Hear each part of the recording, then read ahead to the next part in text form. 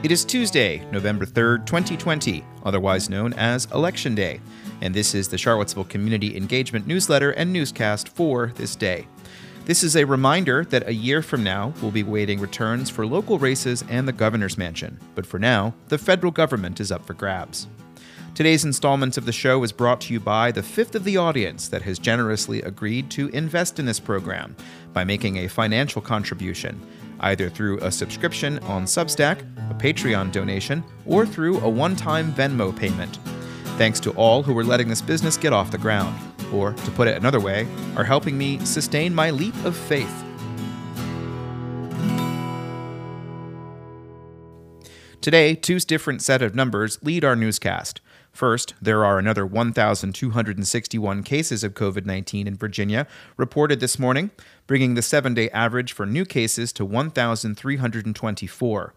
The 7-day average for positive PCR tests has decreased to 5.7 statewide today, down from 5.8% yesterday. In the Blue Ridge Health District, there are 3 new cases reported today, and Charlottesville reported no new cases for the first time since August 17th. The percent positivity rating for PCR tests has decreased to 2%. Today is Election Day, and this time around, recently passed legislation, combined with the pandemic, has led to an expansion of flexibility on how people could cast their ballot. Today is the culmination of a historic election period, which in Virginia saw the voter registration deadline extended by a court order due to a cut communications cable that shut down the Department of Elections website on the last day to register. Nationwide, 98 million Americans are estimated to have voted early in person or cast a ballot via mail. According to Albemarle's Twitter account, 41,418 of that county's residents voted early, with roughly a third of those being ballots sent by mail. That number is just over half of the county's total registration of 81,683 people.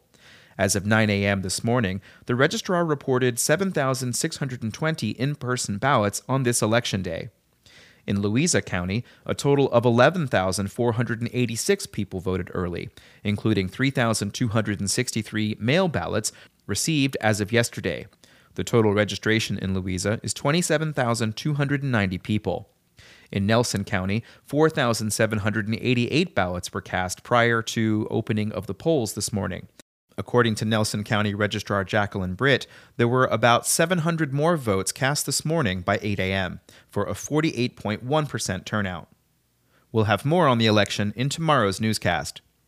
Charlottesville City Council has been briefed on the recent discovery of unmarked graves at Penn Park that are now believed to be those of enslaved individuals dating back to the late 18th and early 19th centuries. The city hired Rivanna Archaeological Services to use ground-penetrating radar to confirm a hunch. Jeff Werner is the city's historic preservation planner. This city acquired Penn Park, and it is Penn with one N. It acquired Penn Park in the 1970s. Dr. George Gilmer had acquired it in 1786 and gave it that name.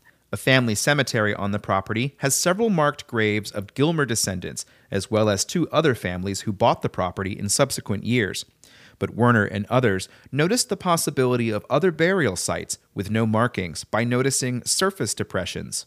The GPR data suggests the likelihood of 43 unmarked and unrecorded graves outside the walls of the 3 family plots. The majority of these graves lie outside the Gilmer and Craven sections, and we know that both of those families enslaved individuals, and the evidence suggests these graves are most likely those of individuals who had been enslaved at Penn Park. Werner said he felt the city has a responsibility to memorialize the graves, given that the property is owned by the city.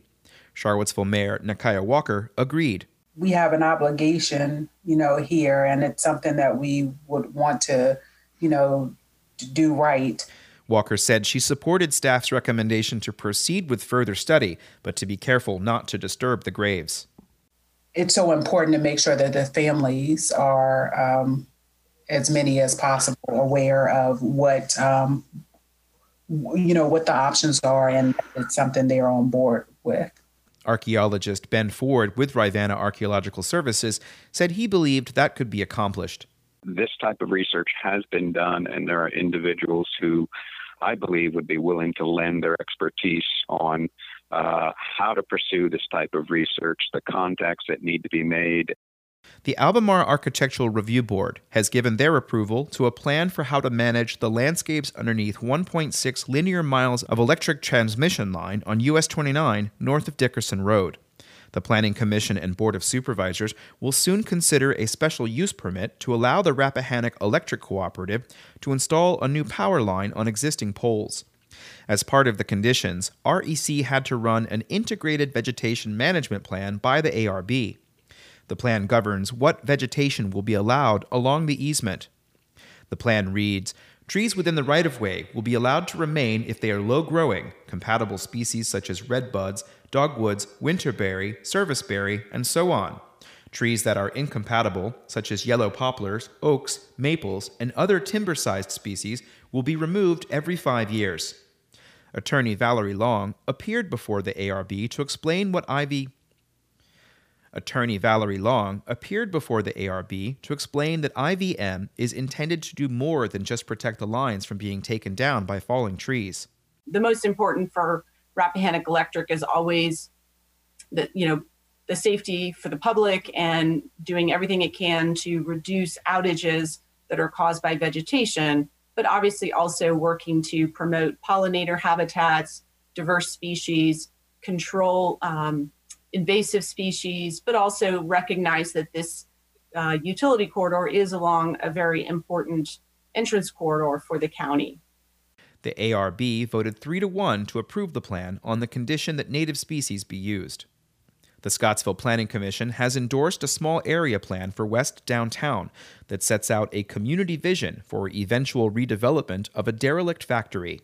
The currently unused tire plant presents both liability and potential to the town of Scottsville and its residents. With proper consideration and careful site plan review, we can shift the balance from it being a negative feature to a positive one. The former Uniroyal plant was built in 1944 and makes up 60% of the 100 acres covered by the plan. The factory was most recently used by the Hyosung Company. Small area plans are not binding documents, but are intended to give direction on what the community would like to see. The 60-acre site is owned by limited liability companies tied to veteran developer Charles Hurt. In 2019, the town of Scottsville received a $30,000 grant from the Virginia Department of Community Development that helped pay for flood studies. Matt Lawless is the Scottsville town manager. We've learned a lot together. Doing the planning work, meeting our neighbors on this, we've gotten to understand the town's goals and what we're trying to do in this downtown neighborhood a lot better. I feel a lot more comfortable that I can do the kind of staff work that's going to meet with the community's approval.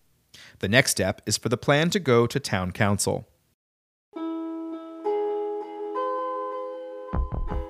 And that's it for the Election Day version of the Charlottesville Community Engagement newsletter and newscast. We'll be back tomorrow with another version which brings you some results. We don't know if we'll get to all of them, but we certainly will be able to bring you some idea of what's going to happen in the next 24 hours. We'll be back tomorrow, as I said, with that installment. And if you have enjoyed this program, please consider sending it along to somebody else so that they can share it with somebody else and we can continue to grow the audience. I'm Sean Tubbs, your host. Thank you for listening and stay safe out there.